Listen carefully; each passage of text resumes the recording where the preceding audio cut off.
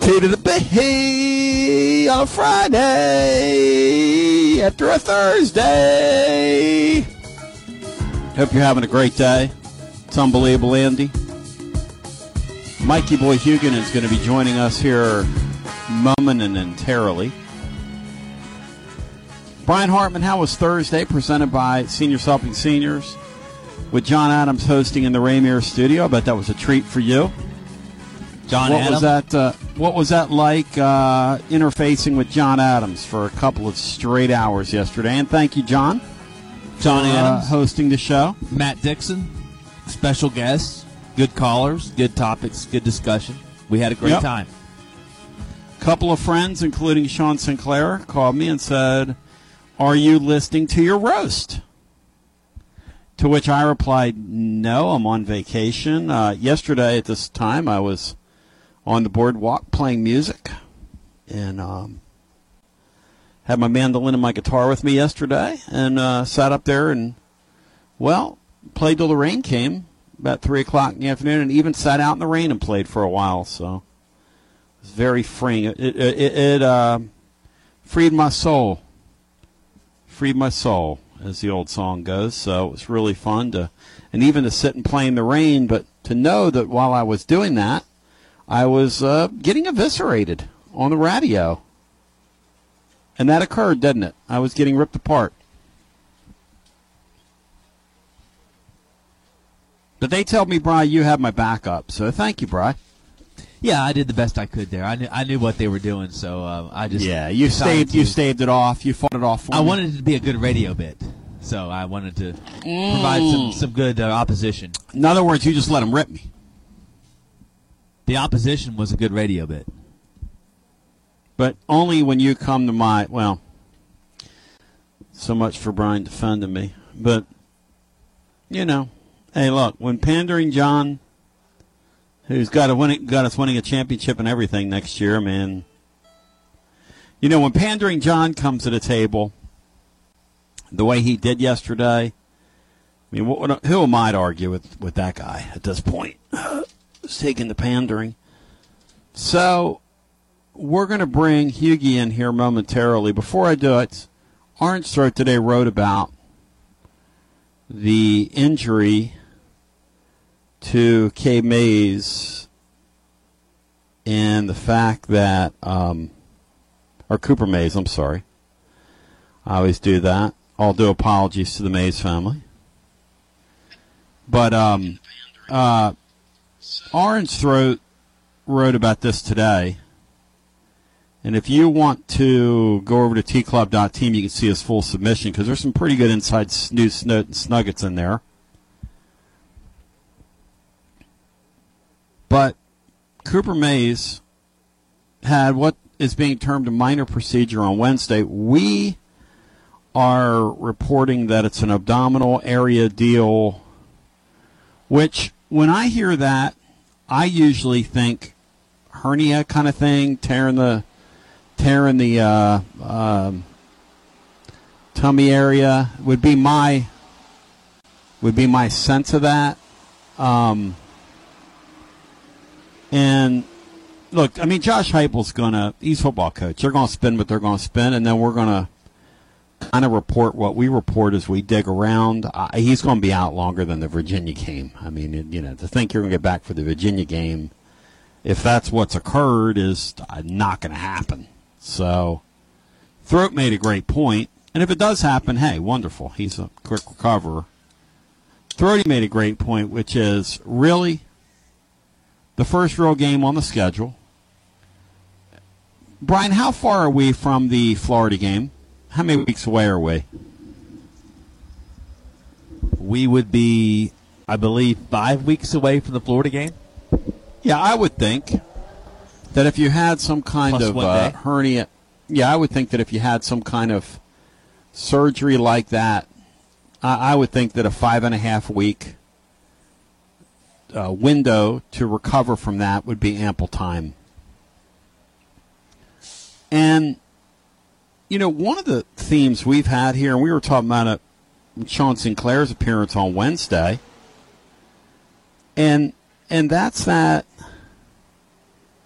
You know, Tennessee's offensive line, I mean, you just take a Cooper Mays out, right? And you say to yourself, okay, you know, what does it mean? Well, at the scrimmage, fifth-year senior Ollie Lane slid over to center. And, you know, he's been a guy that's going to start at left guard probably. And then fifth-year senior Parker Ball, redshirt freshman Addison Nichols, and then another freshman, Lang, can all play center. But this Carrick kid from Texas slid over to left guard. And then you have Jackson Lampley in the mix. That just shows you, and the Carrick guy is somebody they're kind of looking at going, whoa. This isn't what we thought we were getting, which is, you know, kind of the essence of the transfer portal, at least right now. I mean, I'm not saying he can't develop into a player, but right now. That would not be I'm just going to tell you this. That would not be an optimal combination to take to Gainesville. That's all Throat's been saying, you know, last couple of weeks on the blog, and it happens to be accurate. So I know people jump at him and want to come at him and come at me for tempering, you know, the expectations on the year. And my thing is, I don't want to do a disservice to Josh Heupel, who I think is an excellent coach. And I'm okay. I'm not punting on the year, but I'm okay if it's kind of a tween year. And that is illustrative of if you get an injury or two in that offensive line, call me later, because you're not going to want to see that. You are not going to want to. Trust me when I tell you that. That's all. And we think the Cooper Mays thing is a little worse than they're letting on. That's where we lead today's show.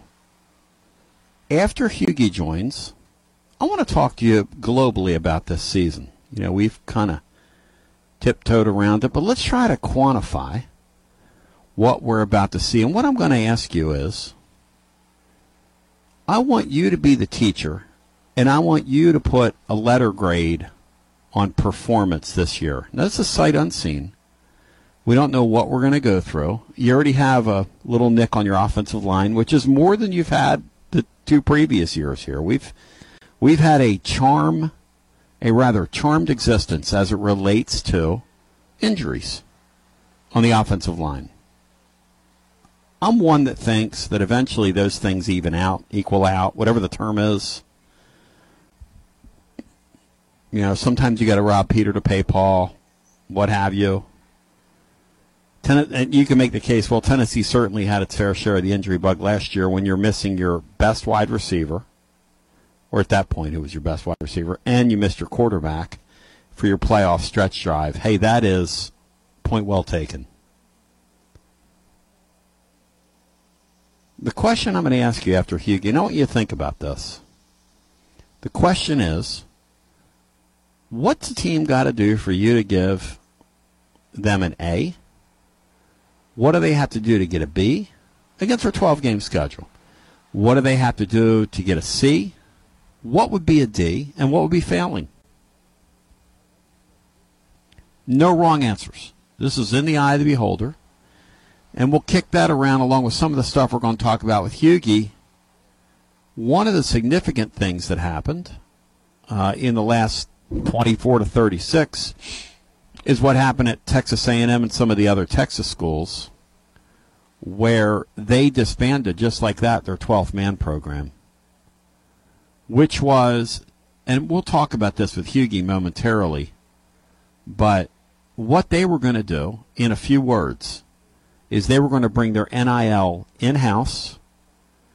Season ticket holders and contributors were going to get points toward their standing with the university for all the perks that come with having more points for the more money you give to the collective.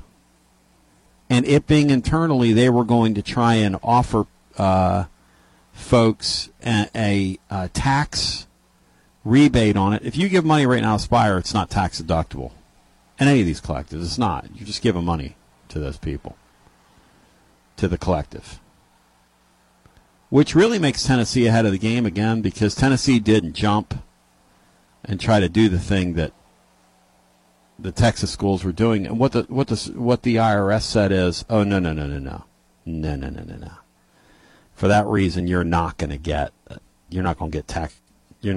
deduction, which made the schools recalibrate. Plus, as we reported, the SEC was putting pressure on the Texas A&M. Don't do this.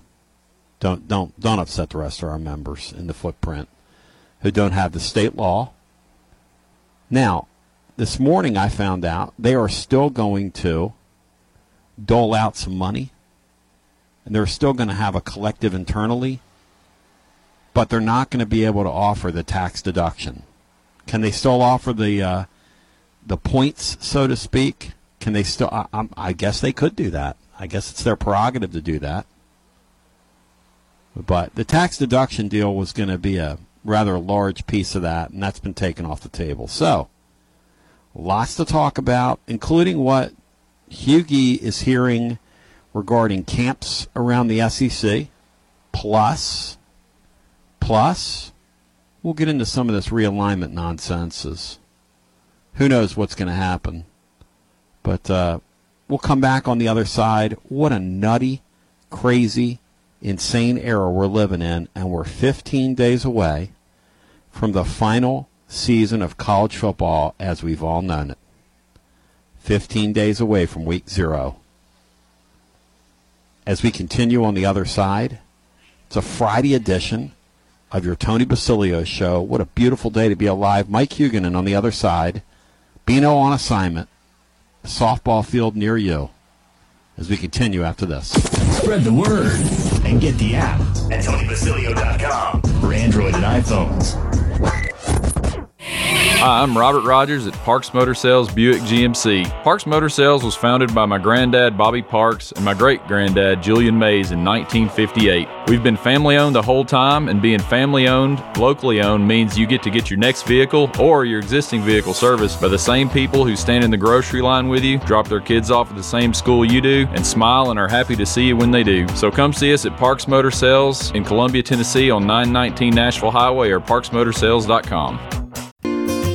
Hello, I'm Barbara Lincoln with Holland's Pharmacy. You may have heard our previous commercials about compression hosiery that we carry at Holland's Pharmacy. Well, we've recently expanded into a full line of knee braces, back, wrist, ankle, and other support wear. We will gladly help you get just the right fit for these items and, of course, special order items to ensure the proper fit. Come see us at Holland's Pharmacy, 1608 Hatcher Lane, or call us at 931-388-4233. 388-4233.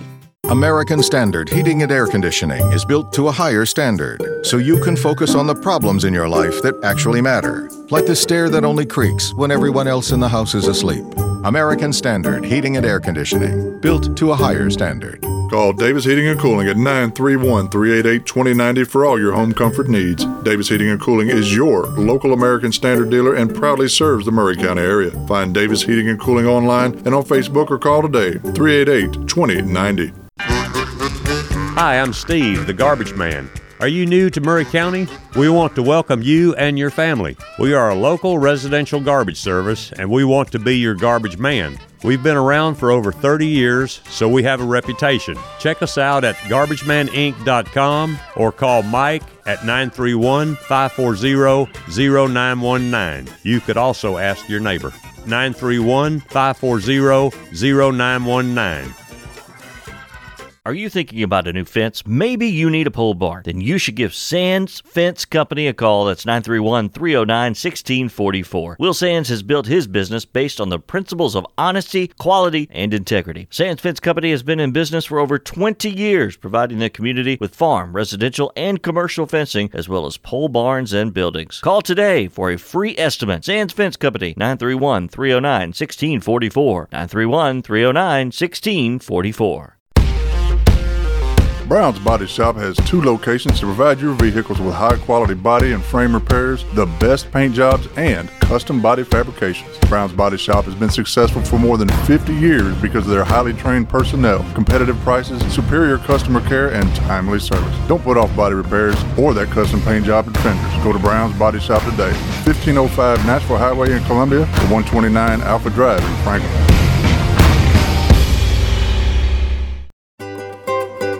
For 40 years, the Jewelers Bench has worked hard for their customers and provided the highest quality jewelry at the best price. They keep going back. Recent renovations have allowed them to expand their inventory.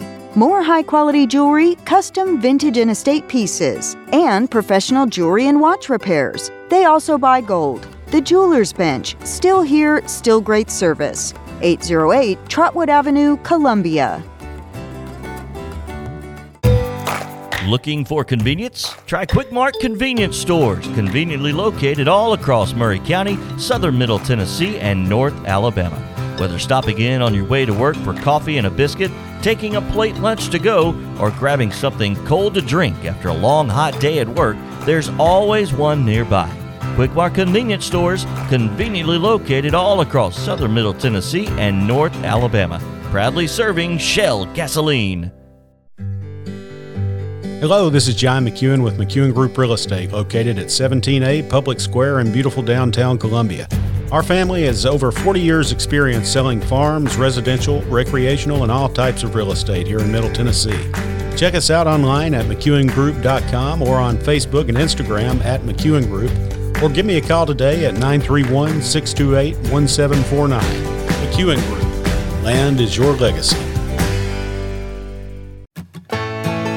Farmer Johnny here, Taylor Family Farm. I want to give y'all a little look-see. We raise 100% non-GMO, grass-fed beef, pasture chicken, and pork on our family farm.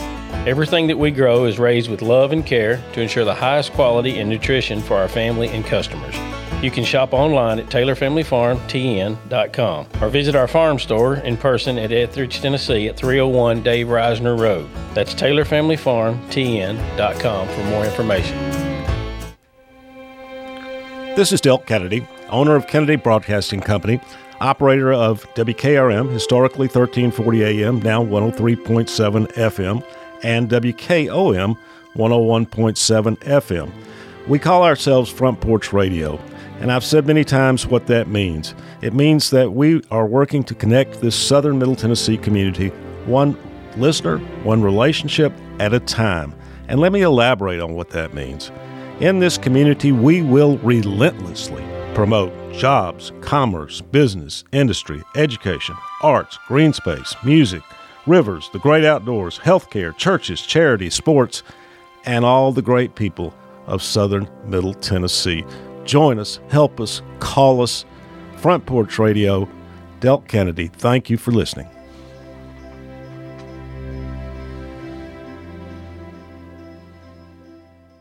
Gypsy Kings featuring Tonino Baliardo return to Nashville with a concert that will take you on a trip down memory lane. The Gypsy Kings will be performing their greatest hits November 4th at TPAC Andrew Jackson Hall.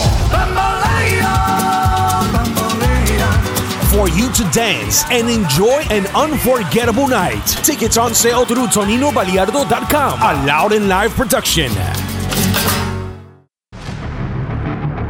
This is Clayton Harris, and you're listening to 101.7 WKOM Columbia. T to the B back with you on a Friday. We believe that Cooper Mays, Tennessee center, is going to be out for probably a couple games heading into the season, which, look, and Mike Huguenin's getting ready to join us, the truth is, when you play Virginia, and we had our odds maker on, Robert Keller Kowalski, a couple days ago from Zen Sports, and he said, look, I opened that thing at 31. It's been bet down to 28. That's no football game.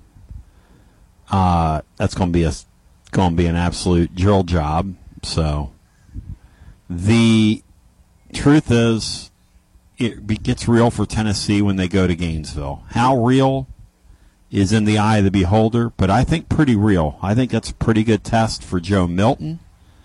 on the road, and Florida is just not going to acquiesce and roll over. Let's bring in the great Mike Huguenin with the knowledge, Hugie, that, brother, the summer is dwindling down. I come to you, Hugie, from the Jersey Shore. I'm looking at the ocean as we speak, and it ain't bad here on the Jersey. About 83 degrees here.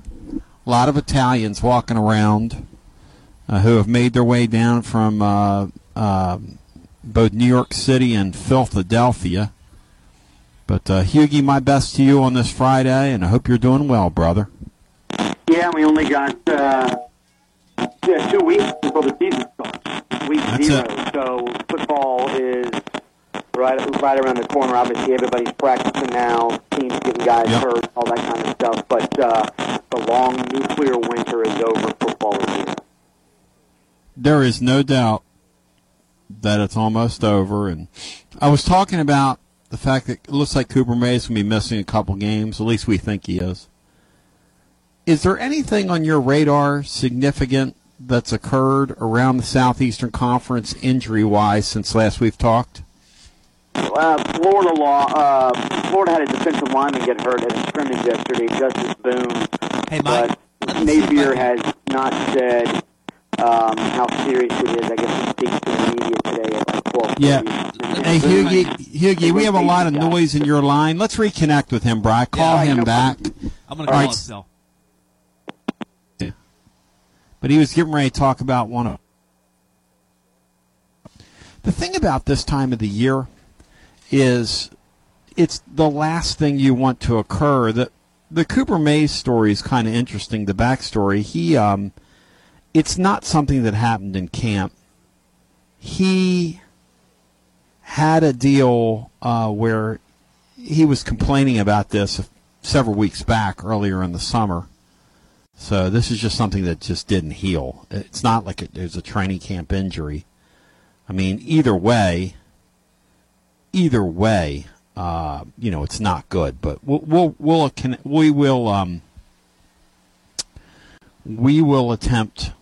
to reconnect with Hugie. Let's see if we have a better line for him now.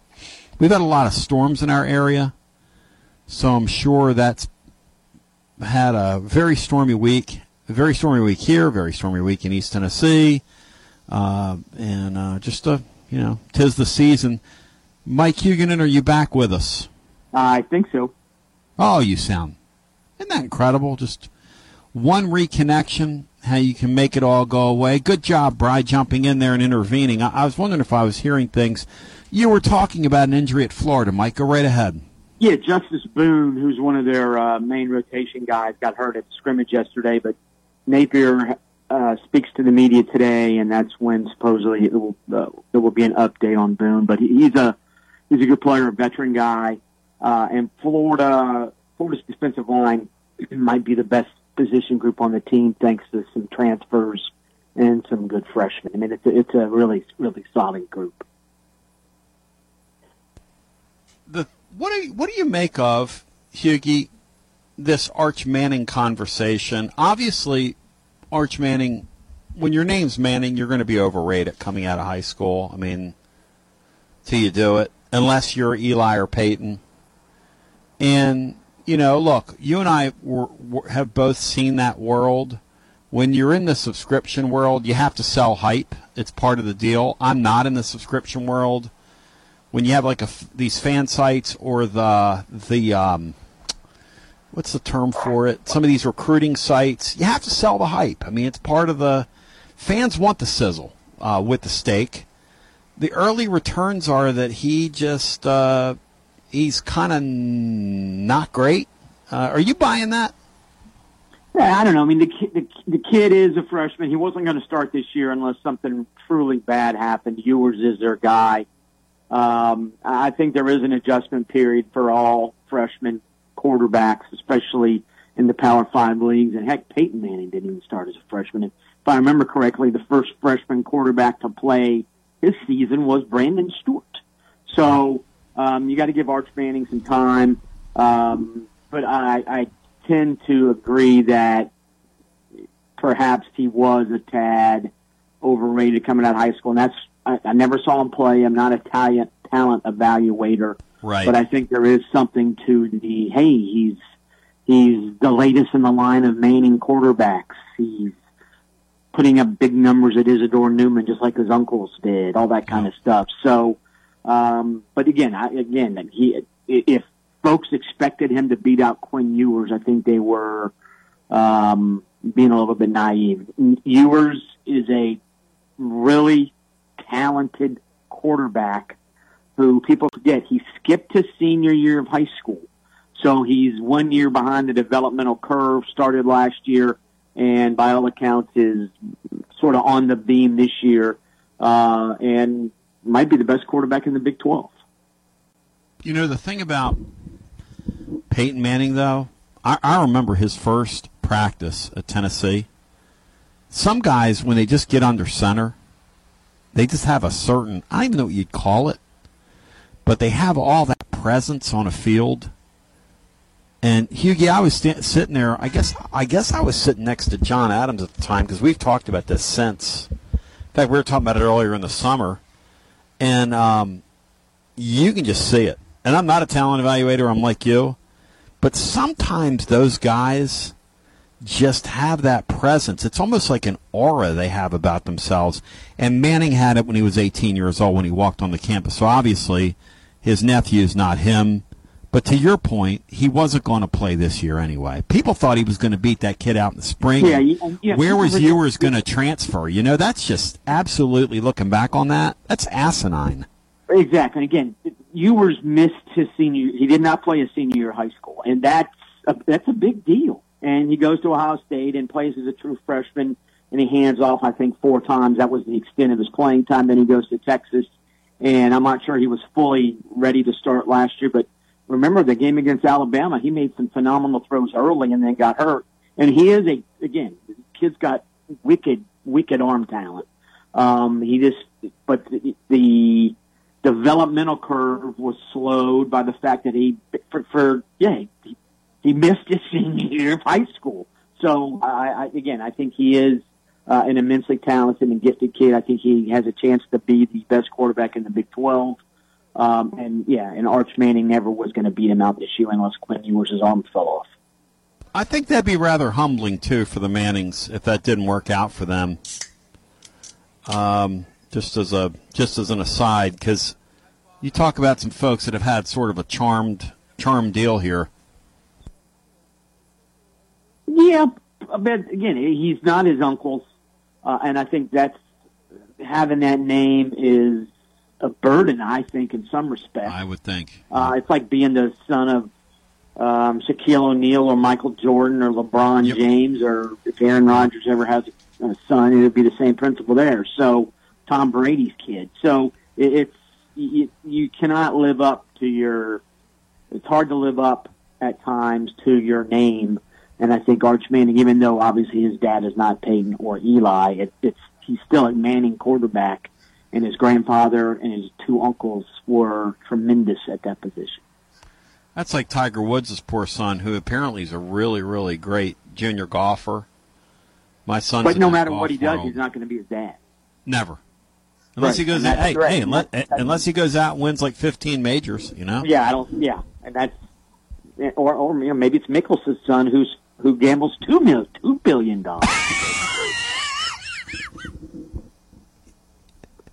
So yeah, poor Phil Mickelson. You talk about a guy that had the world fooled, man. Well, he didn't have the world fooled because media people have all been whispering amongst themselves for years. But who's going to get into a guy's personal life? But this poor guy, this poor, and apparently, people that know him, they were saying his whole family, like his wife loves to gamble, his mom loves to gamble. I mean, hey, if you got it, you got it. I'll tell you this. You go to the casino enough, I don't care how much money you have, Hughie, you can lose your fortune if you do it enough. Yeah. But the thing about, we're off topic here, but the thing about Mickelson is that dude said he gambled $1 billion over 30 years. That's like $33 million a year for 30 years in a row. That ain't bad. That's mind-bending. Here's my thing, right? And we were having a conversation with our family last night because we all like to play the ponies every once in a while. You know, I'm no prude in that regard, but moderation, whatever. If somebody tells you they bet $1 billion, Hughie, what did they bet? What did they really bet? Probably even more. That's what's stunning. Like, I was talking to some friends today, and they're like, "Yeah, everybody always under reports what they actually bet." So, but anyway. Sure. Unless my favorite is the guys that come from the casino and they go, "Man, I won $2,500," and you're like, "Wow!" But along the way, they don't ever sit there and tell you about what they all the lost. times. Exactly. Yes. Nobody comes home and says, "Man, I lost $400 last night." Yeah. You don't want your friends to know that. But again, anything in moderation. Which, Hughie, week zero. Week zero, they used to at least throw us a few bones. Week zero looks a little bit. How can I put this? Looks a little thin this year. Yeah, I think the best game might be Navy Notre Dame in Ireland, and that's interesting. Well, Navy's got a new coach, and Notre Dame's got a new quarterback. So watching Sam Hartman run the Notre Dame offense, I think that has some intrigue. I'm also interested. USC opens, but the problem with that is it's on Pac-12 network. So yeah, I'm not going to see it because I really don't feel like searching that game out. But Caleb Williams, the reigning Heisman Trophy winner, who's the last reigning Heisman Trophy winner whose first game the next year wasn't like a big TV deal? Well, Caleb Williams' name, because again, it's on the Pac-12 network. So, and that's sort of a microcosm of the Pac-12. One of the biggest problems with the Pac-12 is their TV deal has been garbage. And to me, this is sort of like, oh yeah, look, Caleb Williams' first game in 2023 is on the Pac-12 network. And that network is going away, I'm sure, next year. Yes. But I mean, it's sort of, again, it's like a microcosm of the league's problems. It's had a pitiful TV deal ever since Larry Scott was there, and basically now this is the last year of the Pac-12. And I think it was Ari Wasserman at The Athletic, and he's a great guy. I was his editor when I worked there. He wrote that the 2023 season is the last season of the way college football has been ever, because he's right, because Texas and Oklahoma next year will be in the SEC. USC and Oregon and Washington and UCLA will be in the Big Ten. Arizona and Utah and Colorado and Arizona State will be in the Big 12. The Pac-12 basically will be gone. So enjoy 2023 even a little bit more than you normally would, because college football as we've known it, there's been a lot of chess piece moves and stuff, but next year it's not even chess anymore. It's a whole new game. So because of the conference realignment. So this is a interesting season for a lot of reasons. That's one of them. And again, the idea that Caleb Williams' opening game the season after he won the Heisman is on a channel or on a network that not a hell of a lot of people get. I've got a buddy that's in high-level college athletics. And one of the things that he constantly says is, do not overestimate these people. They're just people, regular folks. They ascend to these high jobs, right? And a really clear illustration of that is this Pac-12 commissioner who, it reminds me of Woody Woodenhofer one time, who told me, he said, you know how you get fired at a Division I job really quickly? Hire your friends to be your assistant coaches. So this guy, and you mentioned The Athletic, there's a story Stuart Mandel wrote, and these guys are taking turns writing autopsies on this league, and how did we get here? But this bears repeating on the air, and I want your thoughts on it. He said the commissioner out there, I'm not going to try to pronounce his name. Kuyakov. But, okay, thank you. The commissioner took one of his schoolboy friends who had his own consultant firm, which is another thing that's kind of a joke in that industry, these pop-up consultant firms so they can pocket high six figures. Just doing your friend a solid, basically. Hey, go negotiate and find us a TV deal. That was what the guy was supposed to do. And the presidents were literally under the impression that this is what this guy's doing. And this guy was walking them off a cliff because he had zero, not 10% of experience or 20% or a little bit. He had zero experience doing that. Never dealt with the networks, had no idea what he was doing. ESPN offered him $35 million, a school, which is a fair market deal, which is more than what the Big 12 is making. Yeah. And he says, no, we want 50, but he had no leverage. ESPN said, see, you wouldn't want to be you. And by the way, that's our final offer, and we mean it. No more Pac-12 after dark. The guy didn't believe it. The guy totally made up the thing about Apple TV, according to Mandel. All that was kind of a ruse. I mean, Hughie, this new commissioner, he's worse than Larry Scott, if that's humanly possible. I'm not sure he's worse than Larry Scott, but they've had two bad commissioners in a row, and that's why the league no longer exists. And the Athletic had another story this week. It was a compilation effort. I think it was 4 or 5 writers combined to write a piece that Colorado going to the Big 12 was the final nail in the coffin. And you're like, Colorado? Are you kidding me? But evidently they had some linear TV interest along with streaming. And then when Colorado left, I think it was ESPN, said, well, now we have to, or maybe it was Fox, I can't remember who it was, we have to now, our TV deal with the Big 12 means that we now have to pay the Big 12 more money, because if they brought in another Power 5 school, written into the contract was that we would increase our offer by, I think it's $31.2 million, which is what the schools are going to get. So by bringing in Colorado, that elevated the outgoing flow from ESPN or Fox, can't remember which one, which meant, okay, we're washing our hands of the Pac-12. So the idea, that story said, that Colorado leaving was the final nail in the coffin. And you're like, of all the schools that the Pac-12 could have lost, Colorado was probably the most, like, who cares? But that was the school that did it.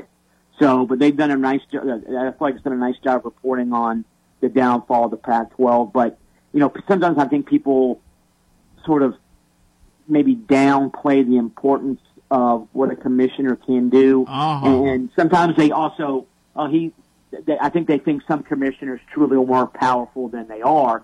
But the Pac-12 can be taught in future business classes.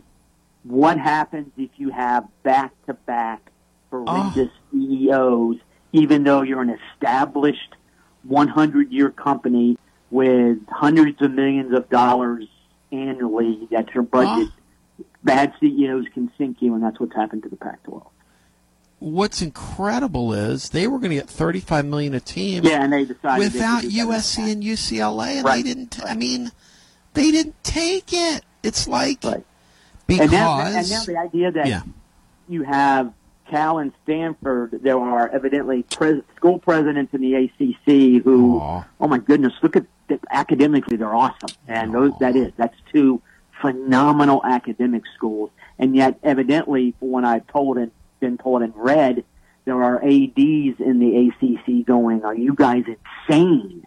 Bringing in Cal and Stanford does nothing for our TV appeal. Plus, we'll be sending the Wake Forest lacrosse team has to go play at Stanford. I don't think Wake Forest has lacrosse. Wake Forest soccer team might have to play at Stanford. So, and you sort of feel bad for Oregon State and Washington State because they're the first of the lesser lights among the Power Five to truly find their true place, and it's out of the Power Five. And again, you and I have talked about this for the last couple of years. If I'm Vanderbilt, if I'm Mississippi State, if I'm Wake Forest, if I'm, there's a handful of other ones. The idea that Oregon State and Washington State were in a Power 5 conference, yes, you can be kicked out because you don't bring anything to the table. Do they reopen the canon in the 12-team playoff? Surely that's going to happen, and they're going to, because I believe it's 6 leagues they're supposed to take, and then 6 wild cards, 5 plus 1. What everybody was talking about. Yeah, they're going to have to. They're going to have to replace, or not replace. They're going to have to refine the entrance requirements starting in 2024 because there's 4. Technically, there's 4 autonomous conferences now. Right. But let's get serious here. 2 of the 4 they're a distinct step below the Big Ten and SEC. And we've been talking for a couple months now too. If you're going into next season without Oklahoma and Texas, is Utah now the bell cow program of the Big 12 when it comes to football? Well, really, the Big 12 and the ACC should have to play a play-in game to get the 3rd slot. And I'm not trying to be ugly about it. Let's see what happens to Clemson. And maybe Florida State truly is back. We'll find out more, frankly, in the opener when they play LSU. But, I think, I saw some people, Sankey, why don't you let the dust settle? He doesn't need to let the dust settle. He's saying what everybody's talking about already, or everybody's thinking about already. The playoff with 4 Power 5 leagues is a lot different than it was with 5. So, it's gonna have to change. Which in Knoxville, who we're talking to right now, and the Tennessee Nation, this is a very significant conversation because if you look at the way Tennessee's tracked through history when they're pretty good, that's a program that will be right on the periphery of one of those wild cards most years. And if you add another wild card to the mix, that is extremely, Mike Hugan, and significant for the conversation we're having here. Unquestionably, again, and that has to be something that definitely gets done. It's going to get done because the Pac-12 is gone after this year. So it's unbelievable. It's good. I mean, it's sad. It's good for Tennessee fans. That's the Power 5 league that has won the most titles in all sports. They call themselves the Conference of Champions, and if you watch an ESPN game where Bill Walton does the color commentary, you hear Conference of Champions 15 times. But it really is. It has been a phenomenal league. When went from the Pac-8 to the Pac-10 to the Pac-12. They're good across the board in a lot of different sports. And some of the sports aren't played by water polo is not a sport played by every school in the country, obviously. Right. But at the same time, it really is. It's the Conference of Champions. So the idea that college sports does not have a true power conference on the West Coast anymore after this year, that's mind blowing. Considering that California, think of how many athletes that state produces. It's insane. In all sports, but you know what? It's insane. But you know what's funny? For years and years, since really, if you want to look at it. Since our favorite head coach went up to Seattle, where he's been very successful with the Seahawks, Pete Carroll, the migration of the great players to the Midwest and the South has been going on for years. So now they're just going to make it official. Now that's just going to be official, and it's going to happen in all sports. I look at the Southeastern Conference and I say, here's a league that decided, hey, you know what? We want to do this women's softball thing, and we're going to build these stadiums. We're going to put a little money into it. And all of a sudden, they just kind of dominate the sport, and they're going to grab Oklahoma and Texas. And guess what? They're really going to dominate the sport when that happens. Yeah. I would imagine there's so much SEC fatigue out there among the non-SEC brethren. I'd imagine that's palpable. Well, I think in football for sure. And you're right, the softball aspect, Oklahoma is a different animal. But I think it was, 11 SEC teams made the NCAA softball field, and wasn't it 10 made the baseball? And you bring in Oklahoma and Texas. Texas, traditionally one of the best baseball programs in the country. Oklahoma is the preeminent softball program right now. And, Bryce Young and C.J. Stroud, they went 1 and 2 in the draft. 2 California kids, one played in the Big Ten and one played in the SEC. I guess going forward, maybe C.J. Stroud plays in the Big Ten, but for USC or UCLA. But that's exactly right. In some respects, you wonder if changing leagues actually keeps some of the California kids at home, because I know they'll be playing in a better league than they would have been in the Pac-12. It's a really good point, and we'll have to watch what happens with the outward migration. Does the Southeast still get their fair share, or now that those kids can compete in a comparable, I'm not going to say better league, but certainly the Big Ten can lay claim with the Michigans, the Ohio States, the Penn States, and Oregon and Washington are good the Oregon, the Washington. Yeah. That's exactly right. That's going to be an interesting debate. The two power leagues, who's better year in and year out. The SEC will be there most years, but I'm sure there will be years where that amalgamation of teams will be better. Mike, in 4 years, Oregon and Washington will be getting full shares of the TV money. Yes. So they're going to go from spending, they're going to go from getting $28 million a year off their football TV deal to 60. And you figure, especially Oregon, with its Nike connection, and Dan Lanning recruits well anyway, and that school recruits well anyway. It's going to be, that's going to be 8 years from now. The debate, I think, will be which is the best league, the SEC or the Big Ten. It's going to be close, much closer than it is now. I think that's right. And by the way, one other little nugget I wanted to get your thoughts on.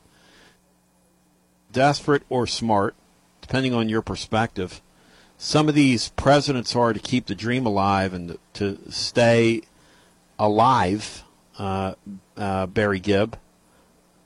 How about SMU going to the ACC, apparently, and saying, hey, we don't want any TV money for like 6 years, but we want to get in your league. If you really add those two West Coast teams, or even if you don't, we would love to get in your league. In fact, we don't want any money for it. And that just goes to show you how much oil money exists in Texas that they can get probably underwritten, floated, whatever term you want to use. But they want to keep their dream alive. I don't blame them. No, it's a smart long play.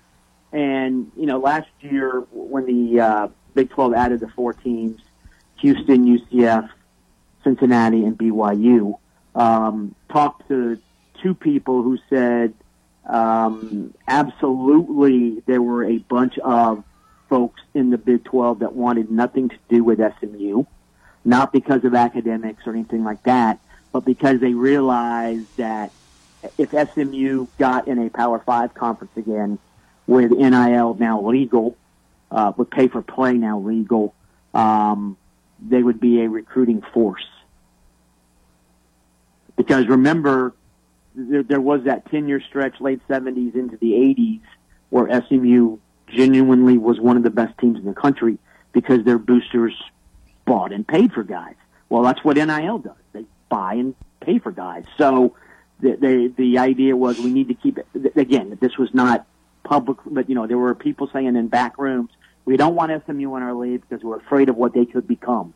They're they're in Dallas, obviously a phenomenal recruiting area. SMU is not a bad school. It's got tons of money, and yes, TCU's in the Dallas Metroplex also, but it's not as ingrained as SMU. So, and you can see why SMU would be basically saying, we're coming to you with no pretense here.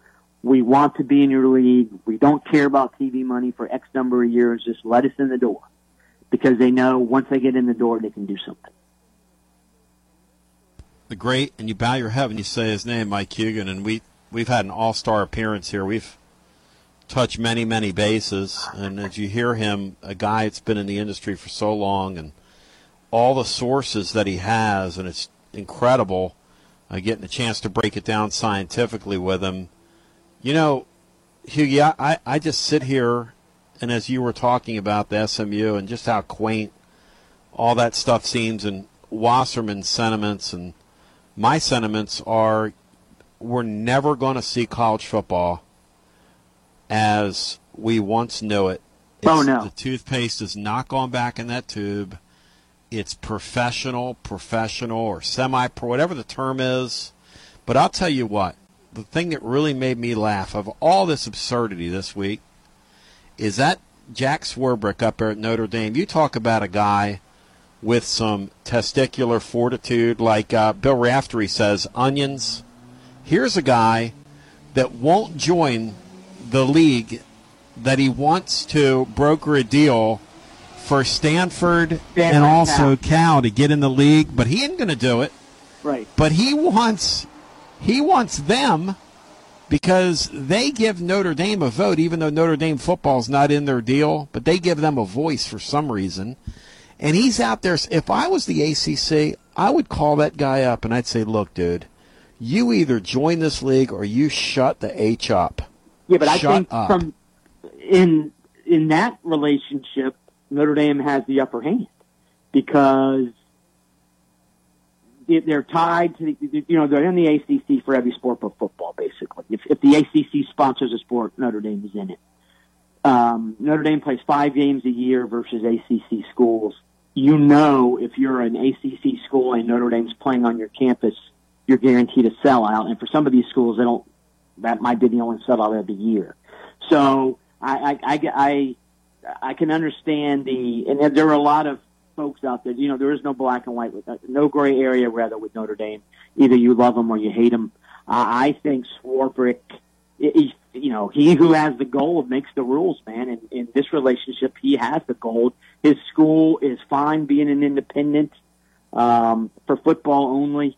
But it is interesting. You're right. It's a 14-team league for football, and yet they have 15 voting members for football because Notre Dame is a voting member. And you got to have 12 of the 15 vote yes, but evidently there's not enough ADs that want Cal and Stanford. But you have to sort of like chuckle when you hear Swarbrick out there stumping for Cal and Stanford to join the ACC when you realize, dude, you're not even a full-fledged member yourself. So, hey, Mike, let me ask you this. About Notre Dame, let me ask you this. Somebody posed this to me the other day, caller, which is a great question. You talk about the gold and who holds the gold, right? The two power leagues, essentially, if they decided behind closed doors, you know what, we're going to pressure Notre Dame to join the league. We decided it's time for we're not going to play them. We're not going to play them. I mean, they could do that. Look, we've seen the way these people deal with each other. They could certainly. Notre Dame's sitting there today, and it looks like they've got a lot of power. But if those two power leagues, and particularly the Big Ten, decided, you know what, we're going to force them to get into our world. You think we could see that? You think that's another step in this deal? I don't know. Let me look at the Notre Dame schedule real quick here. Yeah. To see how many Big Ten teams they play this year. Yep. They play Ohio State. That's it. Okay. What about USC? They play 5 teams from the SEC. I'm sorry, ACC. They play the first. They play their first ever FCS opponent, Tennessee State. They play 2 teams from the Pac-12. They play a MAC team, and they play an AAC team. But they do play USC, right? USC and Stanford. They play 6 ACC games: Wake Forest, Clemson, Pittsburgh, Ohio, Duke, Louisville, and NC State. Yeah, so they're contractually obligated to play 5. I don't know why they're playing 6, but that's fine. Notre Dame is at Louisville, so you know that game will sell out. Notre Dame's at Duke, that's going to sell out. Sure. So, yeah, interesting. But the question becomes, if USC says to them, hey, look, we're just not going to – I know we've been doing this thing forever. That would – but, that would blow, man. And it's interesting because I've worked with USC guys before, USC alums, and dealt with some USC athletic department officials. To USC, Notre Dame is their biggest rival, not UCLA. Because they played them it's the longest intersectional college football game. It's been played annually, I think, every year since the late 20s. So that would be a big ask of USC. Though I guess if you're making $60 million a year, then maybe you say, okay, fine. But the idea of forcing Notre Dame into your league, I don't know if that's Notre Dame fits in the Big Ten. for a lot of reasons, obviously. Yep. That's an interesting question. Yeah, it kind of stumped me. I didn't take the time to look at their schedule like you did, but obviously the one biggie, because that really, when you get down to it, that USC Notre Dame game is like Tennessee and Alabama. It's a signature game on the schedule. That's a given. Right, and especially for older alums. And again, the fact that it is the oldest or the longest continuously played intersectional game. I just also noticed Notre Dame does play 6 ACC teams. Only 2 of those games are at home, which I guess if I'm Notre Dame, I'm like, bringing in an ACC to do anything for our fans, that's for sure. But, they're playing an NC State, Duke, Louisville, and Clemson. So that Clemson-Notre Dame game will be mighty interesting this year. Hughie, your main Sam man. Hartman, obviously Sam Hartman returning, Sam Hartman plays Wake Forest too, his old school. So, but that's an interesting question about Notre Dame. They are quite comfortable being a football independent, though. They're hell bent on staying an independent. But could their hand be forced by the Big Ten saying our teams aren't allowed to play you anymore in the future? That would be an interesting question for Notre Dame.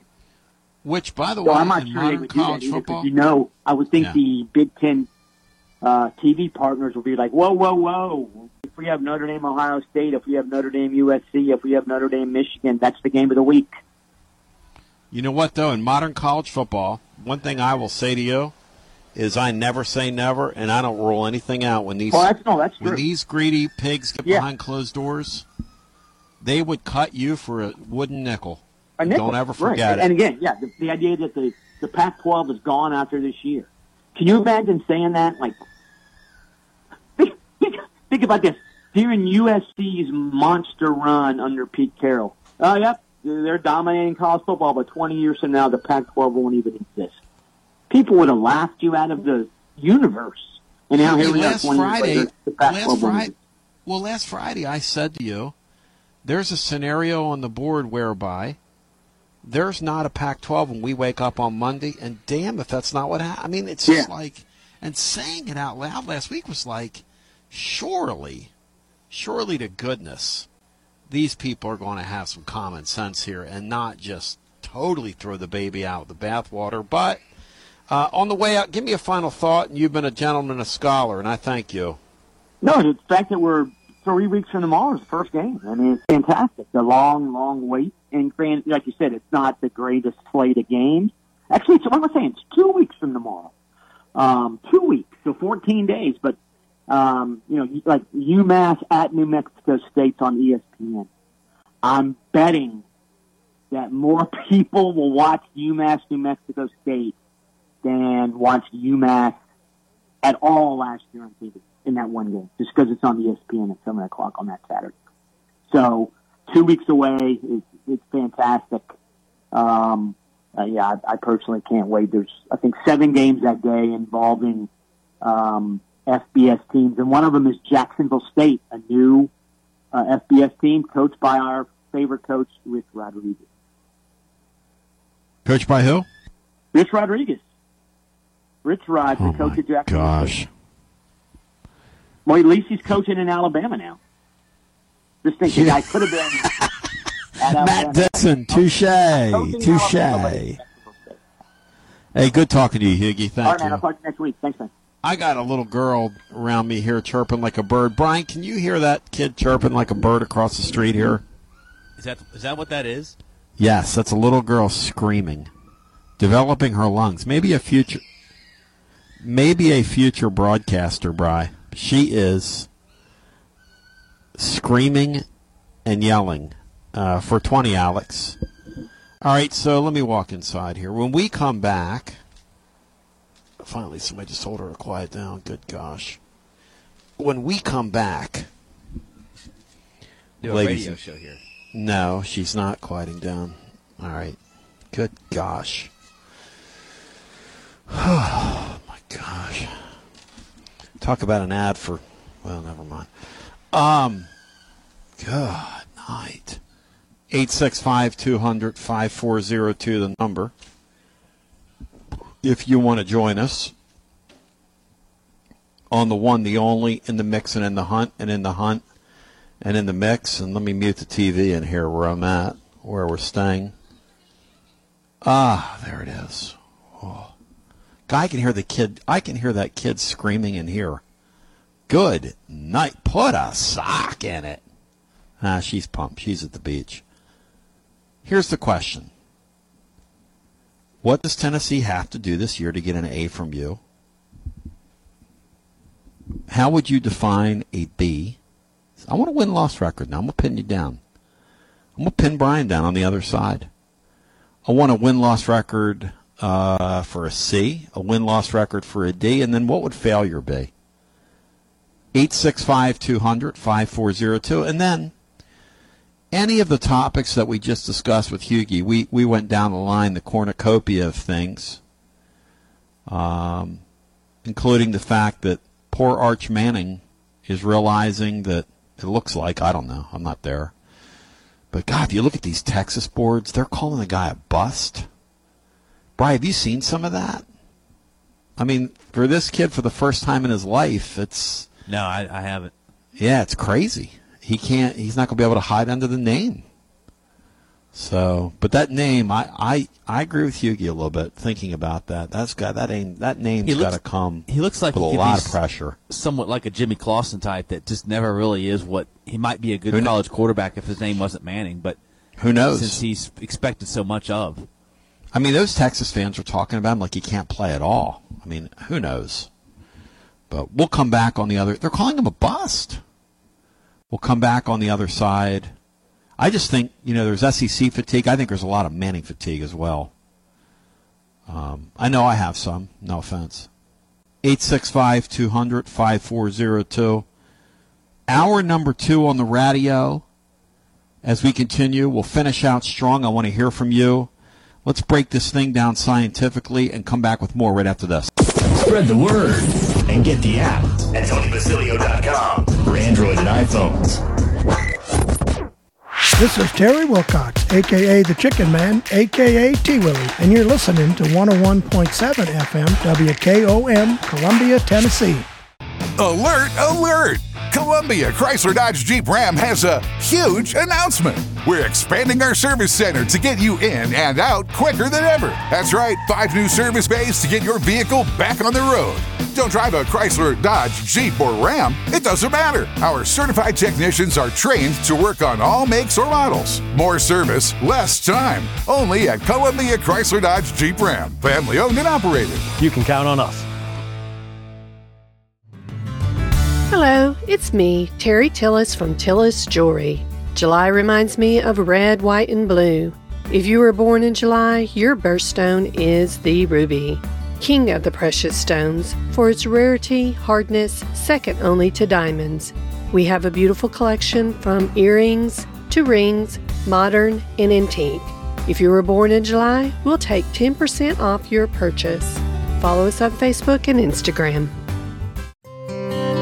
This is Dr. Dominic Mancini from the Dr. Gill Center. If your car was damaged in an auto accident, chances are you'd fix the car. Why wouldn't you give that same attention to yourself? Untreated whiplash injuries of the spinal column may lead to conditions such as headaches, numbness in the arms, neck and back pain. The doctors at the Dr. Gill Center specialize in detecting and treating such injuries from an auto accident. Accident consultations are free. Call mepainfree.com or call 615-551-9224. In today's uncertain world, you can never be too careful about your family's financial future. That's why the Parker Group, a part of Baird's Private Wealth Management, is offering a free second opinion on your financial plans. Let us review your current plan, and we will identify any gaps and offer suggestions to improve it. Please call the Parker Group at 931-548-3737. That's 931-548-3737. Robert W. Baird & Company Incorporated does not offer tax or legal advice. Hi, Jimmy here for Columbia Ace Hardware. Columbia Ace Hardware now carries Magnolia Home by Joanna Gaines paint. Now their premium quality and huge selection of colors will be right in your neighborhood. Along with the award-winning service and advice Columbia Ace has always provided for your paint projects. Around the block, what you need in stock, with people who know their paint. Columbia Ace, the helpful place. Ace is the place with the helpful hardware, folks. Hey, this is Derek Ransom with 10 Pin Alley, voted #1 family entertainment center in Murray County. We offer 32 bowling lanes, giant arcade, laser tag, bumper cars, and a full cafe and bar menu. We also specialize in group events, kids and adult birthday parties, company parties, sports team parties, and holiday parties. We're located at 322 East James Campbell Boulevard in Columbia. Call us today at 931-381-BOWL or visit us at 10pin.com. 10 Pin Alley, it's where the good times roll. Do you have trees that need trimming or removed? Do you have stumps that you want ground? A1 Tree Removal is a family-owned and operated business local to Columbia and Lewisburg and servicing surrounding Middle Tennessee. They are licensed and insured and provide free estimates. No job is too big, no tree is too small. Give old Luke a call or text Luke at 931-359-3113, or you can check them out on Facebook and tell A1 Tree Removal that you heard this ad on the radio. If you love America, you will love A1 Tree Removal. Automobile Keys is a local, family-owned and operated car key programming business. Whether you need a smart key, switchblade key, key fob, transponder key, or just a basic car key replacement, we're your best choice for affordable, programmable replacement keys in minutes. Give us a call at 615-878-9087 or visit our website at automobilekeys.com. You can email us at cody@automobilekeys.com. Automobile Keys is a proud sponsor of Whitthorne Middle School football. Come by our van out front after the game and say hello. Go Tigers! This is Jim Ross, and you are listening to Front Porch Radio, WKOM 101.7, located in Columbia, Tennessee. As we wait for Tony to get back. Tony, be back with you. Sorry about that, Brian. Yeah, there we go. Sorry. Vacation mode, you know. 865-200-5402. Here's a question for you. You look at that upcoming schedule, and you say to yourself, okay, I'm the professor. I got the syllabus in my hand here. I know what we have to do, and this is what I expect of my student this fall. So, Ewad says that next week he wants to hear Mike Huguenin further expound on the UMass New Mexico State matchup. Do you think Hughie knows intimate details about both teams, Brian Hartman, yes or no? Probably. Yeah, and it's New Mexico State. Probably more people watching them than ever have before, too. I think Hughie's nuttier than a fruitcake, but I'm not quite sure, but I kind of love him. All right, we're going to go to the phones. We're going to get as many people in here as humanly possible. Here's the question. I'm looking at the upcoming season, and I'm the professor. I call the shots here. And Tennessee's a student in my classroom. For them to get a letter A, for them to get a grade A, what do they have to do? For them to get a B, what do they have to do? What's a C? What's a D? And what's failing? Brian Hartman, I go to you first. Brian Hartman, what is an A this season? I think 10-2 or better to me is an A. A B is about 9-3ish. A C to me would be an 8-4 type year, and a D would be 7-5. Failing would be 6-6.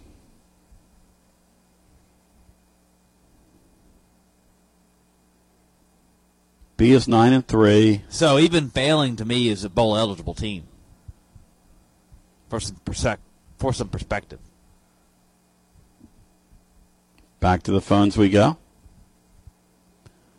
Let's get Lee in here, who's up next with us, followed by Parker in Motown. Lee, welcome in, brother. How you doing? Hey, doing good, Tom. The conversation with you, I thought was really good. When you're talking about the Pac-12 commissioner and these dumb decisions that he's made, and that's one of the things I've kind of been saying is, while I'm not saying greed hasn't played a part in all this stuff that's been going on in college football, a lot of this is just idiot decision makers that don't know what they're doing. Whether they're commissioners or school administrators or athletic directors, a lot of schools have chosen to be complacent and not try to keep up with what's going on. They've not tried to advance their programs. And the fact is, Washington State and Oregon State were getting left behind as it was in their own conference. I know Oregon State is like redoing their stadium last year, and it's going to be open this year, and it'll be cool. But the fact is they should have done that 20 years ago. And kind of the same thing with Vanderbilt. Like, this needs to open up the eyes for schools like Vanderbilt, because what's going to happen is in like 6 or 7 years when these television contracts come up, and they've already added all the schools they can add, and they try to figure out how to make more money. That what they're going to do is they're going to figure out how to make more money is to cut the fat and lessen the piece of the pie that's getting divvied around. And you're going to start to see schools like Vandy and Mississippi State, they're going to be kicked out of these conferences because they're not keeping up and they're not pulling their own weight. I think all this is pretty fascinating, but like I said, I think a lot of it's just dumb decision makers like this Pac-12 guy. I mean, if he really did that with that television deal, he's got nobody to blame but himself. You know? Well, no, the commissioner put it in the hands of one of his lifelong friends, according to the reporting. And I always think about Woody Woodenhofer, who said, when you hire your friends, when you get the big gig, right, and you keep your promises to your friends, that's when you're on borrowed time in these deals. Because the person that can go to their friend and say, hey, look, I know I told you that, but you really don't have any experience in negotiating a TV deal. You don't. Why on God's green earth would you take somebody that has no experience doing that when you're taking your league to market, and ESPN offers them, in retrospect, a fair market offer? They don't have UCLA and USC anymore. $35 million a year for a team is pretty freaking good, okay? Yeah. Pretty freaking good. To stay put, to stay in the West, to stay around your friends, to be good to your fans, all that stuff. You'd have gotten a seat at the playoffs. And this moron said, no, we want 50 because we want to be like the SEC and the Big Ten. Well, guess what? You don't have USC and UCLA anymore. They were going to get more than the Big 12 schools. And at the end of the day, and Huguenin said it, it's kind of like looking at Mickelson. You're a guy that gambles, right? If you can take any sum of money, and if you gamble enough, you will go broke. I mean, I don't care who you are. When a guy tells me he's bet $1 billion over 30 years, he's probably bet $2. And that's why the guy had to go to the Saudi Arabian League and pull all his friends with him. There's just no denying that the Saudis bailed this dude out. That's what happened. I mean, Lee, is that not true? That's exactly what happened with Phil Mickelson. They bailed him out. He got a lifeline from them. Yeah, I think Mickelson's like a lot of gamblers. That most people, it's not that they can't win, it's just that they don't know how to manage their money. Obviously, he's playing on a different scale with the amount of money that he has and just not being able to manage it. He got himself in a lot of trouble. That's a problem most people have when it comes to doing this. It's not that they can't pick winners, they just can't manage bankrolls. But I did want to comment, with the IRS coming down on Texas A&M, I think this stuff is fascinating too. Like, and I don't blame Texas A&M. I mean, like everybody knows, there's no guardrail, so everybody's just kind of doing this stuff to see how far they can go before somebody says no, right? So I think it's hilarious. Like, in the South, it just means more, right? Like, who are you to tell us that donating money to beat Alabama is not considered a charitable donation that we can't write off on our taxes? I think we're going to look back at this in like 10 years and see all the stuff we tried to get by with NIL stuff, and we're going to kind of laugh and say we really tried to get away with that, But eventually, I think funny, right? The funny thing is, they're still going to incentivize boosters to give because they can give points internally. They're still going to keep it inside. But the idea and the thought by them, hey, we'll just because that's a shell game. We're going to bring it internally. That's like money laundering almost. We're going to bring this money internally like it's for education, which is why you get a write-off. And then we're going to turn around, and you can always say, hey, you're funding scholarships. But when you're openly paying these people out of those coffers that are coming in, that's why they disbanded that 10th Man Fund. They disbanded that thing about as soon as they founded it. So, hey, but, like you say, the old college try, I'm sure that's not the only iteration of this.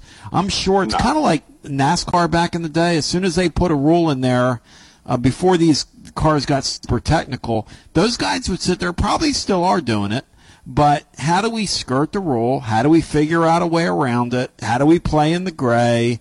The thing that's interesting to me, Lee, is the federal government said no, and I think the federal government is getting ready to get fed up with major college sports. I think they've about had enough of it. It's going to be interesting this to will see be the thing. Yeah, go ahead. I think this will be the thing that actually does get them more involved in it when it starts coming to these tax write-offs or NIL. Yep. The money part of it is what's going to get them involved in it. Like all the other stuff, they don't. I don't think they really care about. They're not worried about fans losing, tradition. But when you start talking about money, I do think that's when they will start to get involved in it. I do think with these NIL collectors, you're going to start to see a lot of them start to join forces. Like I know Tennessee's got I guess 2 big ones now. I don't know if they're really competing out. And eventually all those different NIL collectors, they're just going to end up merging together, I think. But hey, real quick before I jump off here, if you're talking about giving a grade to Tennessee, I think it's hard just based on the wins and losses just to give a grade. It just kind of depends on how the season goes. I mean, if you get riddled with injuries and we've got to put a freshman quarterback out there against a tough schedule, 8 wins is pretty daggone good. So it's just kind of see how the season plays out and how some of the games go. For me, it's hard to say, well, if you win 9, then it's a B, but because you could win 8 and it could be an A. I mean, you could actually go out there and play really bad. People are not going to like me. Hey, people aren't going to like my answer. My answer is 9 and 3 is an A. Anything better than that's an A plus. So and I'm just keeping it real here because that's what I think. I'm trying to grade my course fairly. You are right, though. As a professor, like Anthony was telling me about a test he took at Penn where he walked out of there and got a 55 on it or some crazy thing. He wouldn't mind me saying this on the air. And he said, I studied for hours and hours. He said, everybody walked out of there going, what language was that in? And then the professor afterwards said, well, I'm going to curve this thing so that, and it ended up, that was a pretty good grade in the deal. But the thing is, I just kind of, to the professors out there, why do you do that to your kids? Why wouldn't you give them something that's navigable when somebody studies hard? But that's another story for another day. Your point is well taken, which is, this Cooper Mays thing, this injury, and people want to get mad at Orange Throat, and I know there's been some discussion on some boards about him writing what he's written. They are paper thin at offensive line, not thin, like wax paper thin. Have one more injury. Have one more injury and get back to me. Have one more. Have one more injury on your offensive line. And that's what I was for 2 trying to say a years couple we've weeks been ago. charmed here. Yeah, that's right. Yeah, we had we had great injury luck on the offensive line last year. I know we lost Tillman and we lost Hooker, but that was at the end of the season. But that would have been, if we would have lost guys on the offensive line last year, we probably don't go to the Orange Bowl. If we start losing guys early in the season. And that's the number one way a team can get derailed is if you start having offensive line issues with injuries early in the season. Your season can go sideways real quick. Thank you, Lee. Great talking to you. So Lee doesn't want to get pinned down on a number. Brian says an A is 10 and 2 or better. So he's a little harder than I am. A B is 9 and 3. A C is 8 and 4. A D is 7 and 5. And failing is 6 and 6. And to Brian's point, you can fail and still make a bowl game. That's how good Tennessee's team is. There were years here recently, where an A would have been Brian 7 and 5, right? Recently. I mean, it's not, this Heupel guy is like a miracle worker. This guy's worked a miracle here. Well, Butch once said they should be happy with 9 wins. Well, Butch needs DX for his ringtone, and he needs to wake up to that every single day. Back to the phone, so that's what I think about Butch. He needs DX as his ringtone because he can. Parker, welcome in. How you doing? Hey, Tony, Parker at Morristown, man. Happy Friday. Happy Friday to you, brother. Man, I was listening to that phone call with Hugan, and I had no idea Rich Rod is at Jacksonville State. What in the world? Hugie, well, here's my thing about these coaches, right? Here's a guy that was at the top of the food chain. He'll do anything to stay in it, which is why I've always said to these presidents and these boosters, why are you paying these people all this freaking money? They will do it for nothing. If you all collude and quit acting like fools, you could have kept salaries down years ago. There was no reason to do what they've done. Nick Saban, okay, you want to pay him that money? I kind of get it. He's your Tiger Woods. But the rest of these dudes are runaround cars, man. Like, what are we doing? You're assuming that college administrators aren't fools, and that's a hard task. Exactly. But you know the story about Rich Rod and Nick Saban, the biggest what if in college sports, right? Matt Dixon loves it when he was going to take that job. Now, the backstory on that was he took the job, right, and then backed out. What is the backstory? The backstory is essentially that Alabama offered Rich Rod the job in 2006, and if it wasn't for, I think, Joe Manchin, senator of West Virginia, and Ken Kendricks, who owns the D-back, Rich Rod would have taken the Bama job, and Saban, who knows what happens to Tennessee football or the SEC. Because I think Rich Rod would have been pretty good at Alabama at that point in time. They would have been pretty dynamic. He would have been able to recruit okay. His dire mistake was, and if you don't think cultural fits matter, him going to Michigan, when they rolled out there, and Dale Jones told me a story like behind the scenes. He said, we were looking at film, and we were like, we're going to beat these guys. Now, to everybody in the world, it was absolutely a miracle when App State beat them. But I was hanging out with Clarkie that day over at Select Ticket Service, my boy Clark Moore, and we were watching it at his place. I'll never forget that. We're watching that game, and we're going, that is not happening. And Dale Jones said on the tape, because I think that Coach Moore was there at the time, he told his kids, after we beat these guys, don't act like, we've won the 7th game of the World Series. Just go over and shake everybody's hand. And that is kind of what they did.